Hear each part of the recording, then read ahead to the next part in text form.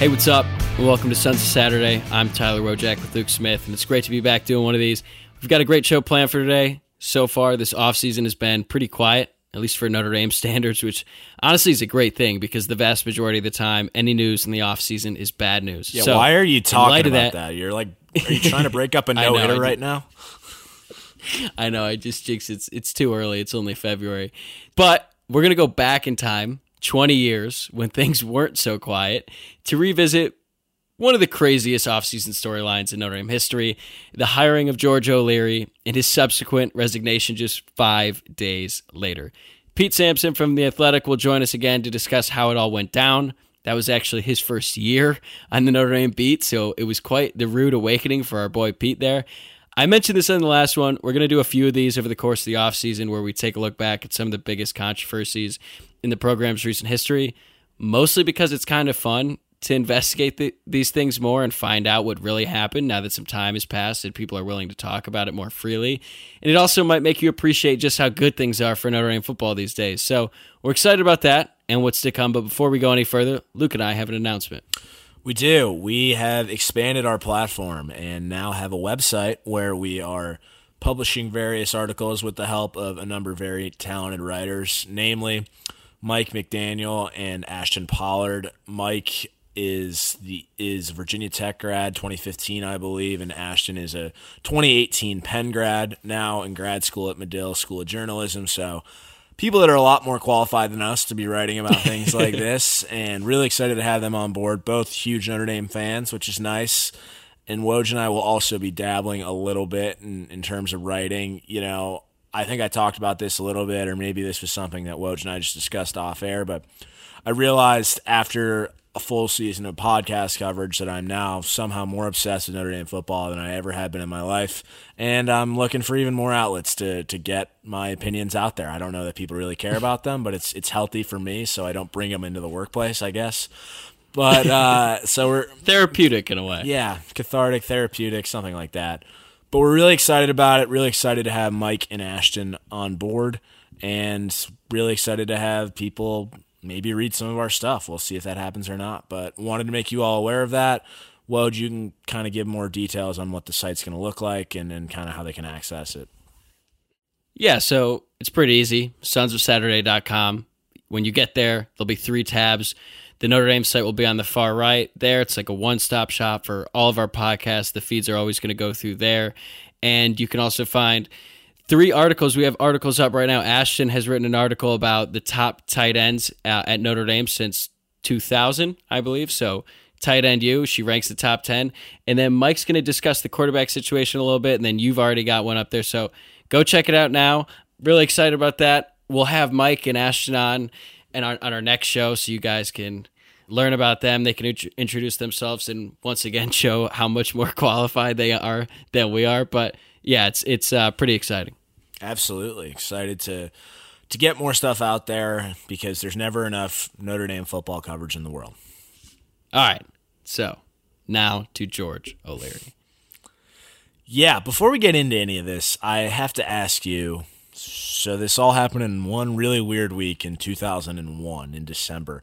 Do you remember any of this at all? Okay, so I was 5 years old, almost 6, 5.5 probably. No, I don't remember anything about him getting hired, him resigning.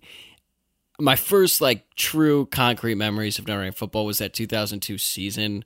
That's when I really remember watching all the games and at least comprehending what was going on. So I knew that Notre Dame was in a bad place, like a really bad place. Not the George O'Leary thing is honestly just the tip of the iceberg. Notre Dame was on probation when Bob Davie was there. They were getting sued by Joe Moore.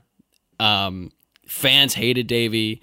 Even at the end of the Holtz years, things were going good. So things were just overall really, really bad. And in 2002, all I really could understand was that things had been bad. And then that year, Notre Dame was allegedly turning it around, even though they hadn't scored an offensive touchdown until week 4 or 5. But the record was good. And Willingham was on the cover of Sports Illustrated. But yeah, that was all my memory of the whole thing. But I'm guessing you and your psychotic brain have a photographic memory when you were, 4? Yeah, I mean, people are going to call bullshit on this and say, shut the fuck up. You were 4 years old. There's no way you remember any of this. However, I can, in fact, tell you exactly where I was when he resigned. And maybe, honestly, listen, maybe this just shows how big this was at the time, and it's hard to imagine a scandal of this caliber and magnitude unfolding in 2021. But every year back in the day, my family used to go to our very close family friend's home in central Illinois, in a little town called Effingham, a few hours past Champaign, for a holiday party a few weeks before Christmas. He resigned on Friday, December 14th, and I remember sitting in the living room of our friend's place that Friday morning watching SportsCenter when the news broke. Like I said, I wish I remembered things that actually matter, but I brought this up to my mom a couple weeks ago when I was at home, and I told her we were going to do this. And I asked her if she remembered it at all, and she did not, but I did, so go figure. But I said, well, this is where we were at that time, right? She's like, probably. So it lines up.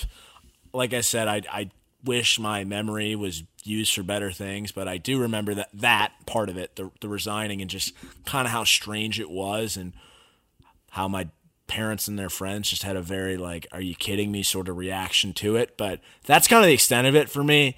But as we looked further into this thing was even really wilder than I could have imagined. It really was. So we'll recap a little bit because I'm sure most of you are at least semi-familiar with what happened. But just to recap, Notre Dame finishes 5-6 in 2001. Bob Davies' tenure really never got going, and he was let go one day after their final game against Purdue. The athletic director at the time, Kevin White, was in a massive hurry to make a hire, which still doesn't make any sense because we got into this with Pete. He wasn't like a super hot commodity. But anyway, he hires George O'Leary a week later. He's introduced at a press conference. There's a pep rally. They're selling shirts. The band's playing. It's a lot, okay? So George goes back to Atlanta. That's where he was the head coach at Georgia Tech before all this. He packs up his stuff. He moves to South Bend. 2 days later, after being introduced, it's his first day on the job. And it's the morning, like a couple hours into this. The former SID, John Heisler, comes into his office and asks him about, hey, we noticed some discrepancies in your resume because this reporter, Jim Fennell, who wrote for the Manchester Union Leader, was tracking down people who had played football with George O'Leary in college. The problem is, George O'Leary didn't play football in college. He wrote that he had played football at New Hampshire 33 years prior. So this reporter is asking around to these guys in the roster, and they're like, yeah, he tried out, or he was at camp, but that was it. And O'Leary, realizing he's in the wrong, kind of admits it, but like mostly brushes it off. He says he had a knee injury, he had mono, I don't know. Same. The next day, yeah. That's why I didn't play at Notre Dame. Yeah. It's same with me. Yeah, my knee. He's got a knee. Yeah. So he somehow brushes it off, thinks he's in the clear. The next day, Lou Nani is vice president of public affairs and communications. He calls George, and he's like, George, Syracuse just faxed me a handwritten resume. Well, maybe not resume, but he handwrote his biographical information for the Syracuse Media Guide because he was hired to be their assistant coach in 1980. Okay? So now George, he's like, all right, I'm out. He offers to resign immediately, but the school says, hold off. Okay, we'll figure it out. We're going to take a beating for this. We'll just say it was a mistake. But first, is there anything else on there that is a lie? George goes, yeah, obviously I was there paraphrasing, but that whole master's degree at NYU, yeah, didn't get that. And then Kevin White and the former school president, Father Edward Malloy, meet, and I'm faking your academic credentials at Notre Dame is just obviously a huge, huge no-no. And they say, George, you got to resign. So that's what happened. Yeah, I mean, the more you describe it, the more I think about it, it sounds like a Costanza situation, honestly. Like, and this guy was a pretty successful college football coach and ended up kind of resurfacing his career down the road, but really just wild. And, you know, talking to people who were around South Bend at that time, their perspective on it is pretty interesting. We know we have a friend whose father was working for the university at the time, and they hosted a welcome party for him. And he was only there for 5 days. So I think they probably should have billed George for that, to be honest with you. I don't know if they did, but man, that like you had a party thrown for you and you're canned 5 days later.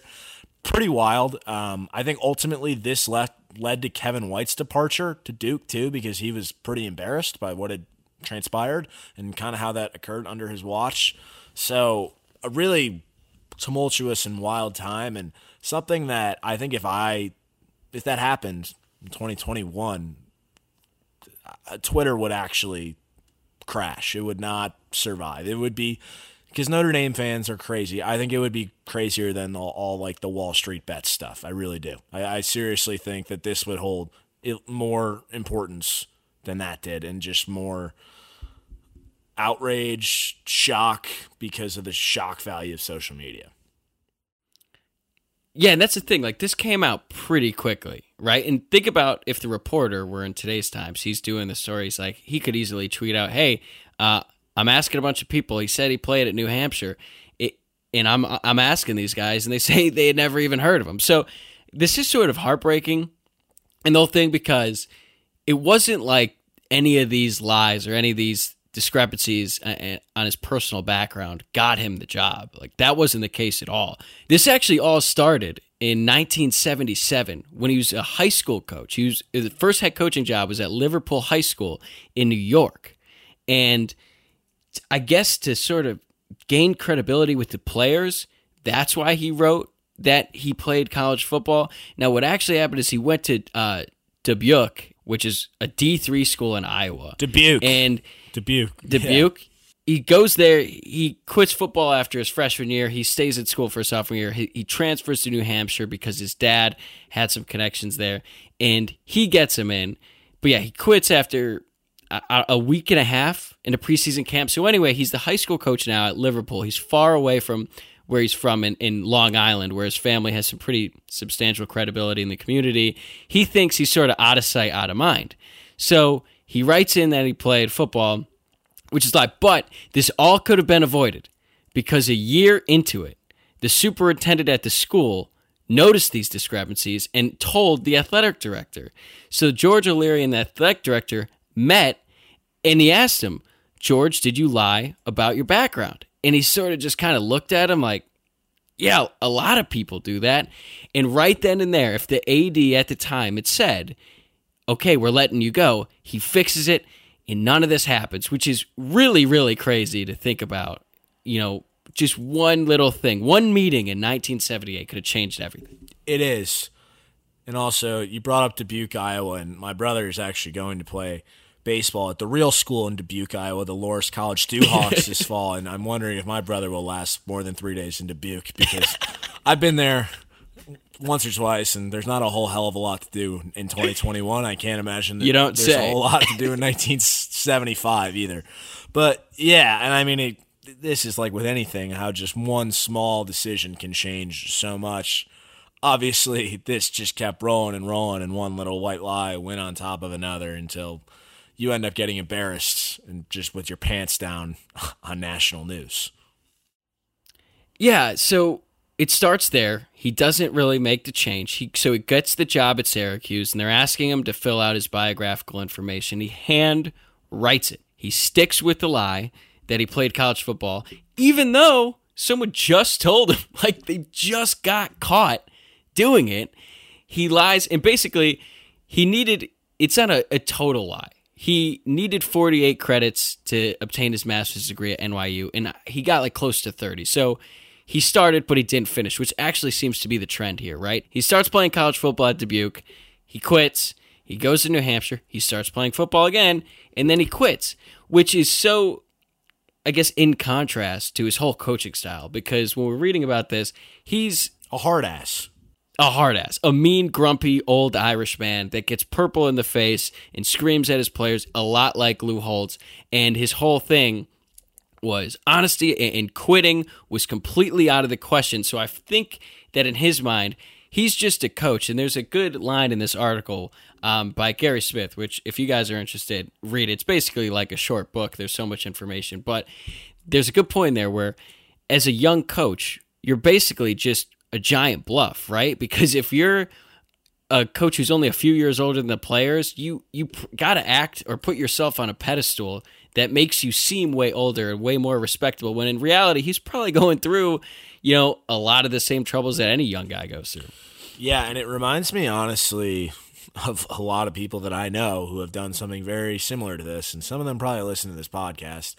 Make sure what's on your resume accurately reflects your pedigree. If you learn one thing from this whole episode, that sociology minor you never finished but had on your resume junior year when you got your finance job and then promptly dropped the minor, drop it from your resume too, unless you want a scene like this. Should you ever make it big, just throwing it out there, because nowadays things are a lot easier to uncover too, and I would just advise you to make sure your resume accurately reflects what you've actually accomplished.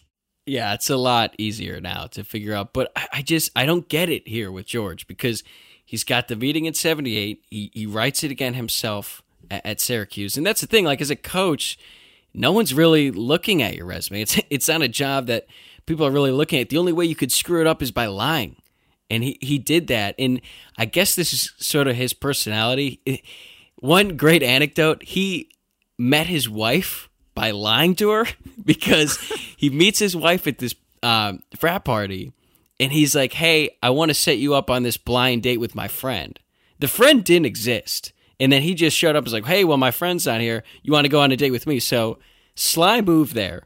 It obviously works out with George. They get married. But, I don't know. I guess this was just in his DNA, and it ultimately came out, and it sort of ruined – I don't want to say it ruined his life, because he ended up bouncing back, and we'll get into that in a second. But he just had so many chances to sort of fix this well before it even got to Notre Dame. His wife pointed it out while he was at Georgia Tech, and he just basically would say, oh, it was the SID made a mistake. I need to change that. But he never did it, It's weird, and it's almost like he was tempting fate for so long when you read articles that just talk about how many chances he had to correct it or put it in a place where nobody was ever going to see that he had previously lied, and just didn't do it. So, at the end of the day, do you even really feel bad for the guy? No, not at all. And I don't think that hiring the 2001 equivalent of I don't even know who the modern day equivalent of George O'Leary 20 years ago is, but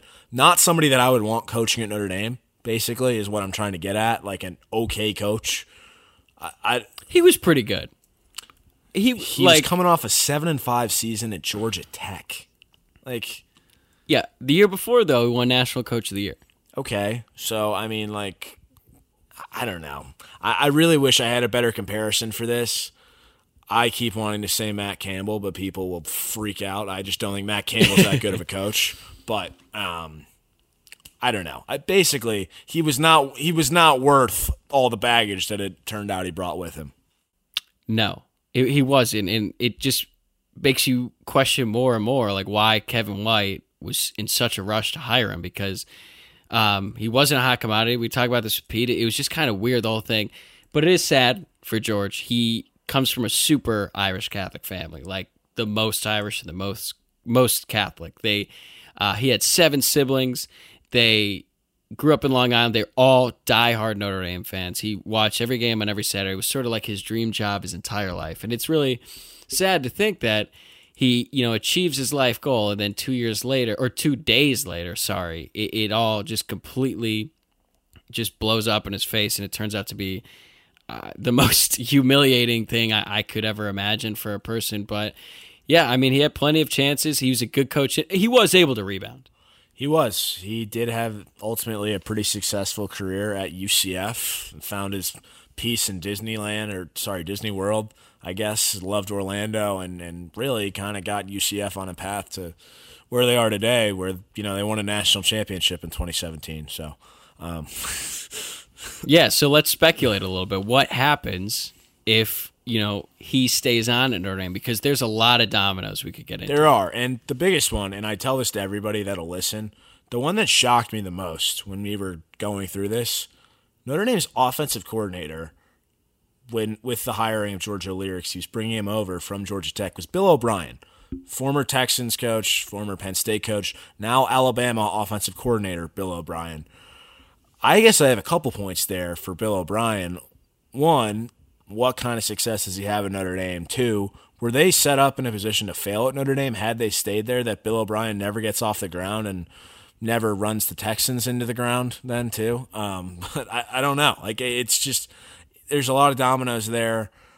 You don't know, and Pete talks about this a little bit, how recruiting would have changed. Some of the players we ended up with as a result of Tyrone Willingham and Charlie Weiss, did they end up coming to Notre Dame with a different coaching staff? There's no way of knowing. Kind of came from a different part of the country, recruited differently at Georgia Tech. So it's really interesting, and there's no way of knowing how he would have succeeded or not succeeded, but it might have changed things, at least in the interim. I think my big takeaway is, and this was essentially what Pete said, is that he wasn't going to have the type of success that Brian Kelly has found at Notre Dame. And we would still, maybe I don't know how we get to Brian Kelly, if it's that same thing, but like everything in college football is so weird that you just don't really know how one little decision like this can really change a bunch of different programs. So after this whole thing goes down, he gets a job with the Vikings as defensive coordinator because a guy that he used to coach in high school was on the staff. Wasn't it Mike Tice? It was, yeah. I believe. Yeah. Yes. So, but he wasn't there long. He becomes the head coach at UCF in 2004. Rough start for George. They go 0-11 his first year, but they turned it around quickly. His second year, they go 8-5. And then they sort of kind of bounce around. It's like pretty inconsistent. They go 4-8. They go 10-4. 4-8, 8-5, and then 2010 things really start to turn around. I guess a little bit better. They go 11-3, and then just 3 years later is the year they go 12-1. They win the Fiesta Bowl. That's Blake Bortles' year. Huge upset in the Fiesta Bowl. So he basically built UCF in what they are now. I know they had Scott Frost since then. I know that it's been sustained success since he left, but think about how different the whole college football playoff picture.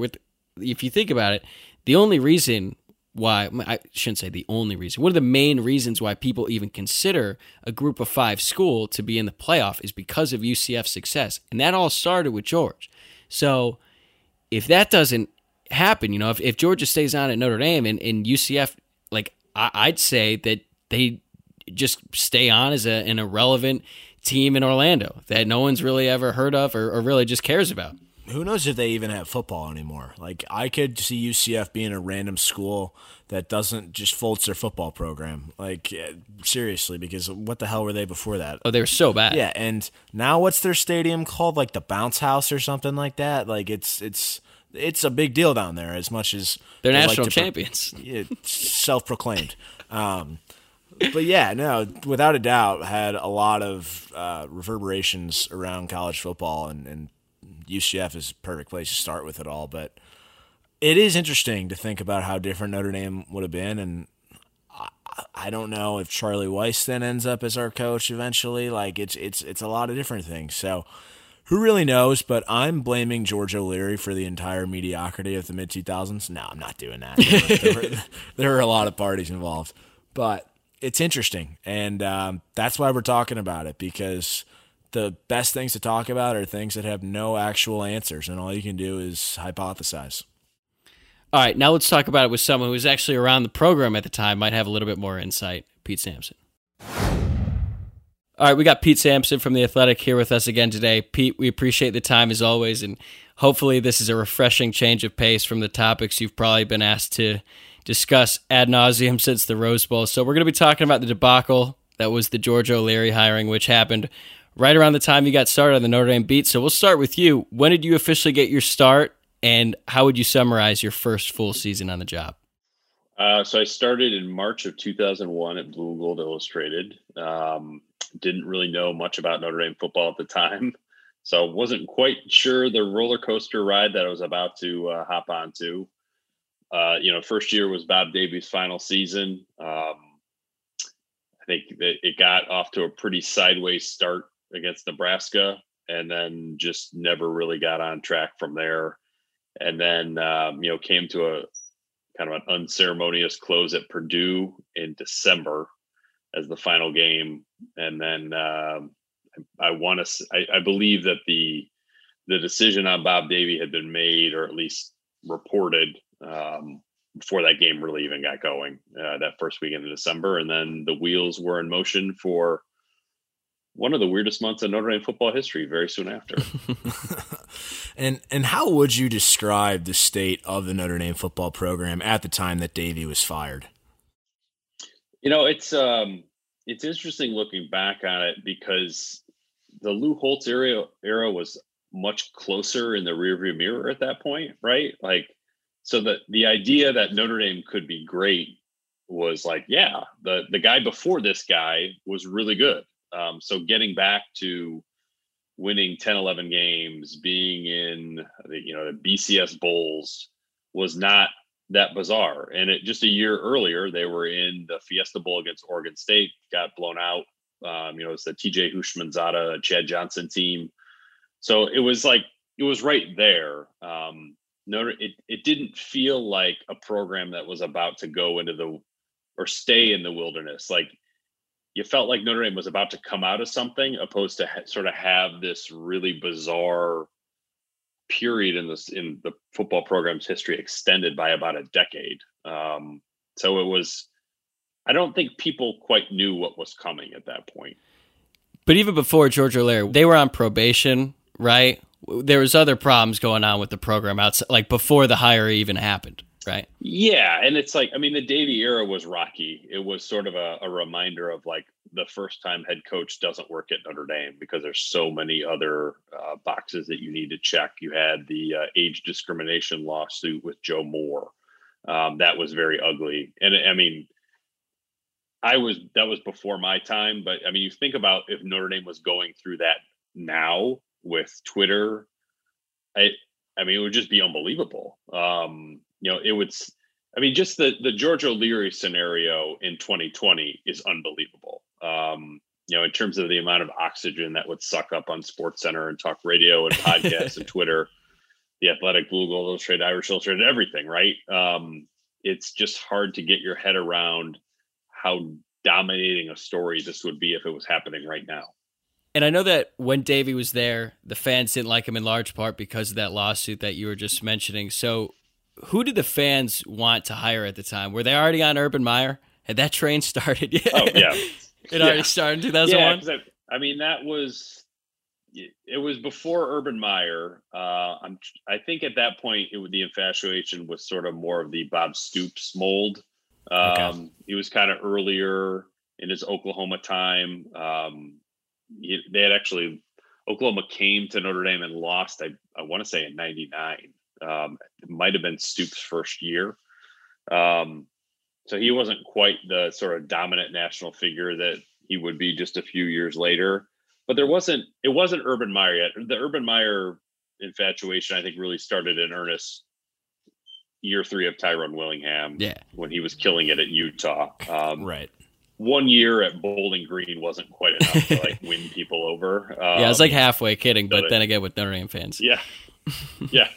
Know. It's like, yeah, everyone's coaching waiting here. Exactly. And at the time, how did you feel about George O'Leary and his fit at Notre Dame?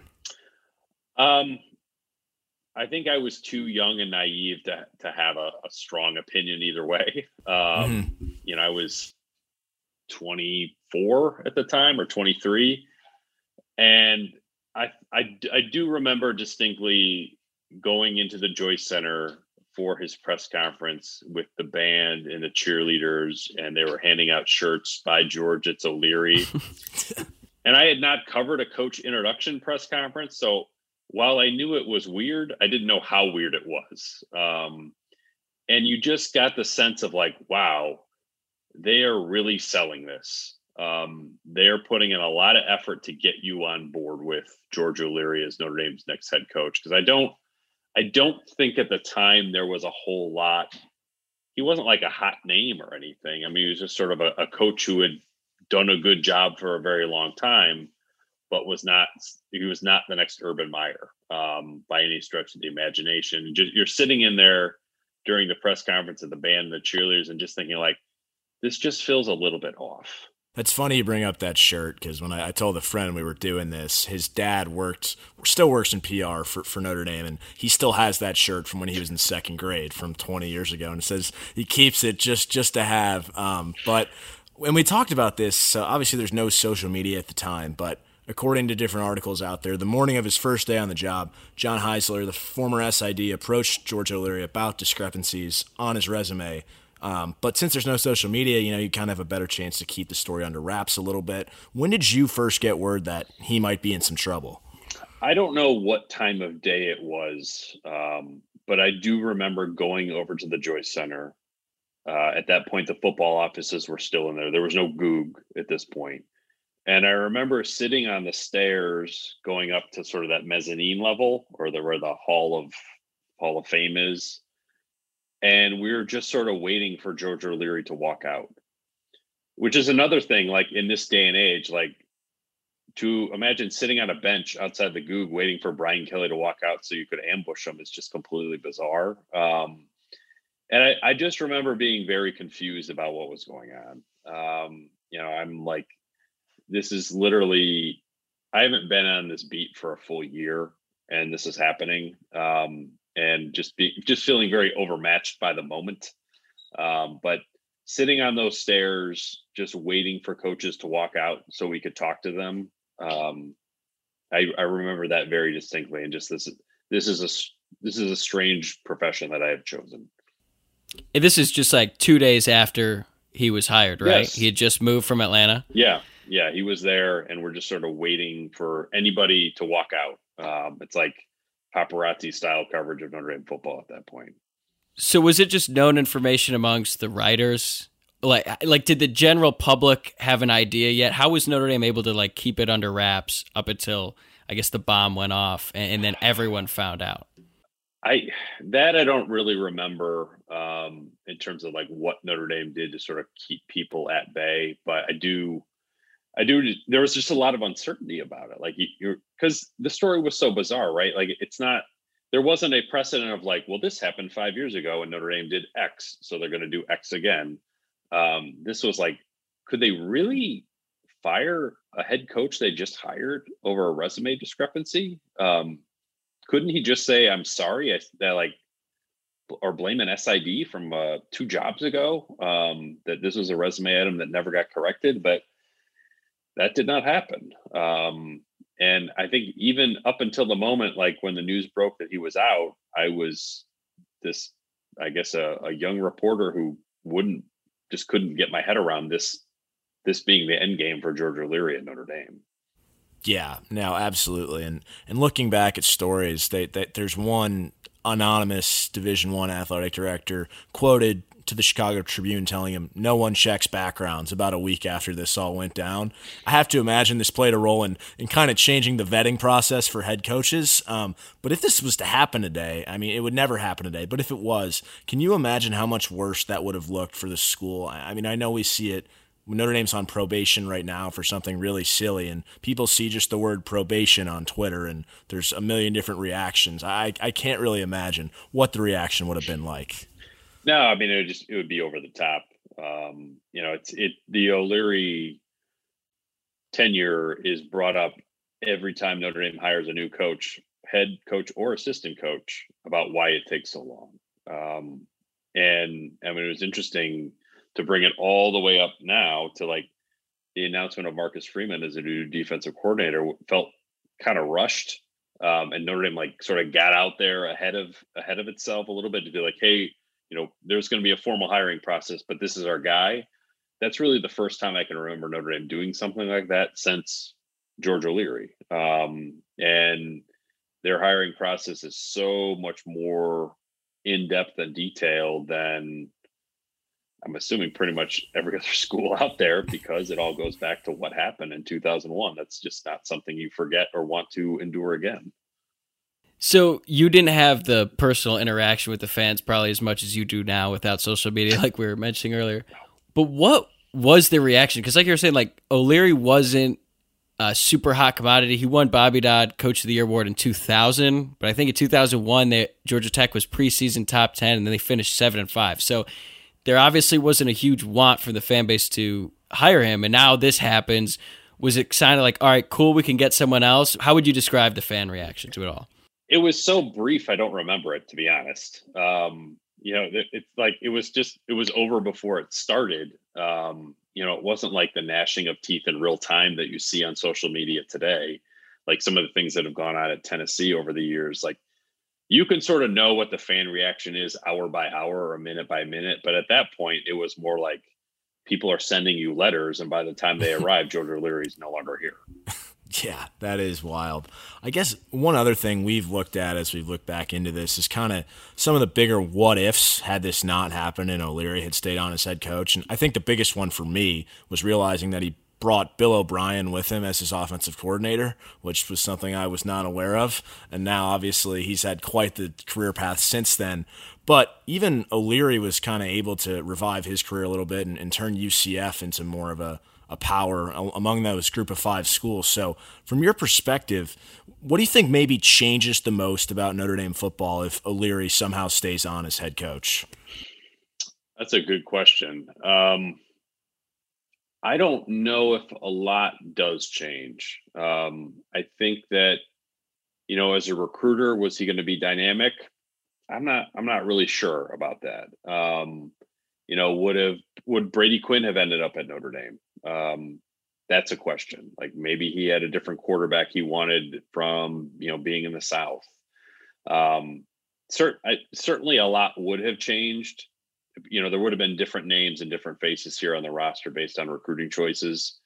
Do I think George O'Leary would have won enough that he would have been a 10-year head coach? Would he have recreated what Brian Kelly has done? No, I don't think so. But certainly it's interesting to look at it from the, would he have recruited, like, would have there been a Jeff Samardzija or a Tom Zbikowski or Victor Abiamiri or Trevor Laws, those guys in that 2003 class, maybe that class looks completely different, without the change to Tyrone Willingham so quickly after it. But I don't think that we would be talking about George O'Leary as a national championship head coach at Notre Dame at that time. He seemed, at least the way former players described him, very, I guess, Lou Holtz-esque in that he was just an angry old man that liked to scream at players and demanded a whole hell of a lot. So I guess I'm kind of surprised that fans didn't want him because they were so attached to Holtz before. And like you said, it's just a few years after. I don't know. I guess I thought fans might like him a little bit more. I mean, they could have. It's, he definitely fit more of what Notre Dame was about. I think that Kevin White used the term central casting in his description of George O'Leary. I mean, that was spot on, right? Like, that's not a reason to necessarily hire somebody, but he fit more what Notre Dame was about at that time. If you hired a George O'Leary type now, when Brian Kelly retires, whenever that is, I think people will be like, "What are you doing?" The game has evolved, kids have evolved, college football has evolved since that time. But I think that's why, when you asked about the fan reaction, I think it was just sort of like, okay, we'll sort of see how this goes. I don't know if it was really strong one way or the other, because there wasn't an Urban Meyer that they missed on. Like when they hired Tyrone Willingham, he was really the guy they got because they didn't get Urban Meyer. Charlie Weiss. When they hired Charlie Weiss, he was the guy they got when they didn't get Urban Meyer. With George O'Leary, there really wasn't that other guy that you felt like Notre Dame missed on. And I think you looked at his track record and thought, yeah, this could work. He's an offensive-minded coach who's old school, who has head coaching experience, replacing a defensive-minded coach who didn't have head coaching experience, who didn't really fit sort of the Notre Dame mold. So I think in that way, he was probably seen more as like he's not Bob Davie than, there was another coach out there Notre Dame could have got. I guess the last question I have for you is, when you look back at it and with the benefit of hindsight, where does this rank on the weirdness scale for you in terms of things you've covered at Notre Dame? It's 2. I still would put Manti Te'o in that soap opera number 1, because I mean that's not just a sports story. That's like a Katie Couric, Dr. Phil story. Also, that happened when there was social media. I'm thinking back to the George O'Leary time. Like, I didn't even have a cell phone at that time. So if you think about like trying to communicate people without cell phones, like what that would be like, I know you guys cannot imagine such a reality, but O'Leary's a strong number 2. I do not think he will be knocked out of that position. I hope that he is not knocked out of that position. So that would be my power rankings of weird Notre Dame stories that I've covered. I mean, I can't even imagine your mentions if this were to happen to you. You would have to delete Twitter. Like there were no mentions. I know. Like there was no Twitter, nothing. Yeah. If that were to happen today, I can't even imagine. But Pete, I know you got stuff to do. We appreciate the time as always. You can check him out at Pete Sampson _ and thanks again, man. We'll talk to you soon. Anytime, guys. And that was Pete Sampson of The Athletic discussing his early days on the Notre Dame beat when this George O'Leary saga began, and made me realize that he was honestly younger than us when this happened. So that's kind of wild. He said he was like 23, so That's pretty wild. But I thought that was honestly an interesting perspective than what I think we said in the forward a little bit, and maybe that's just because we're so used to social media and how it exaggerates everything, but correct me if you had a different take. My perspective from Pete was that people just kind of seem to think, okay, this happened. We're not going to really react to it. But also, news isn't in your face 24/7. So I guess when, nobody really knew about it and nobody was getting by the hour, by the minute news like we're so used to nowadays. So while it probably would have been absolutely ridiculous in today's world, it just was kind of just a weird moment back in 2001. Right. And you think about how people consume sports back then, it was so much different than it is now.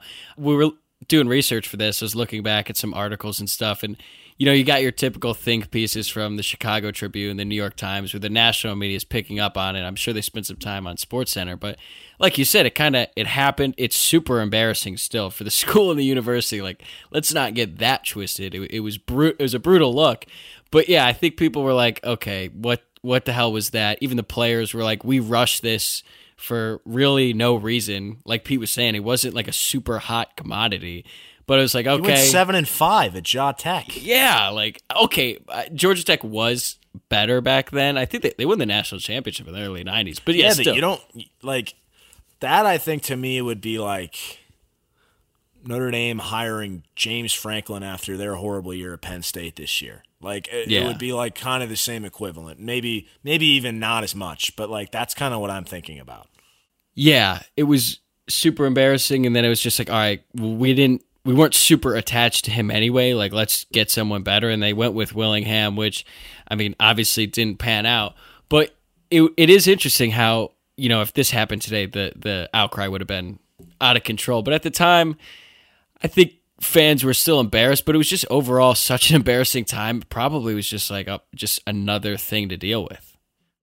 Yeah, it really was.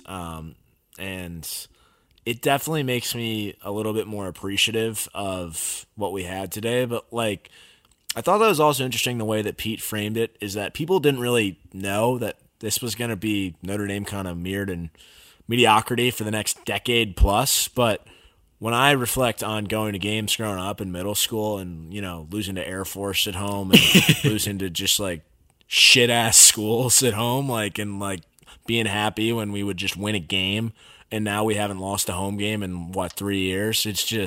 It's night and day compared to what we really grew up with. And I'm really grateful for that because, listen, those Notre Dame weekends, those are the weekends that I'm there for. And if we can win every time I'm there, that's pretty much the cherry on top, and that's what we've had the last 3 years. How old are you when you went to your first game? 10 months old. 10 months? That's yeah. Okay, first one that you remember. First one that I remember is, I think, the Michigan State game in 2001, which is the first game after 9/11.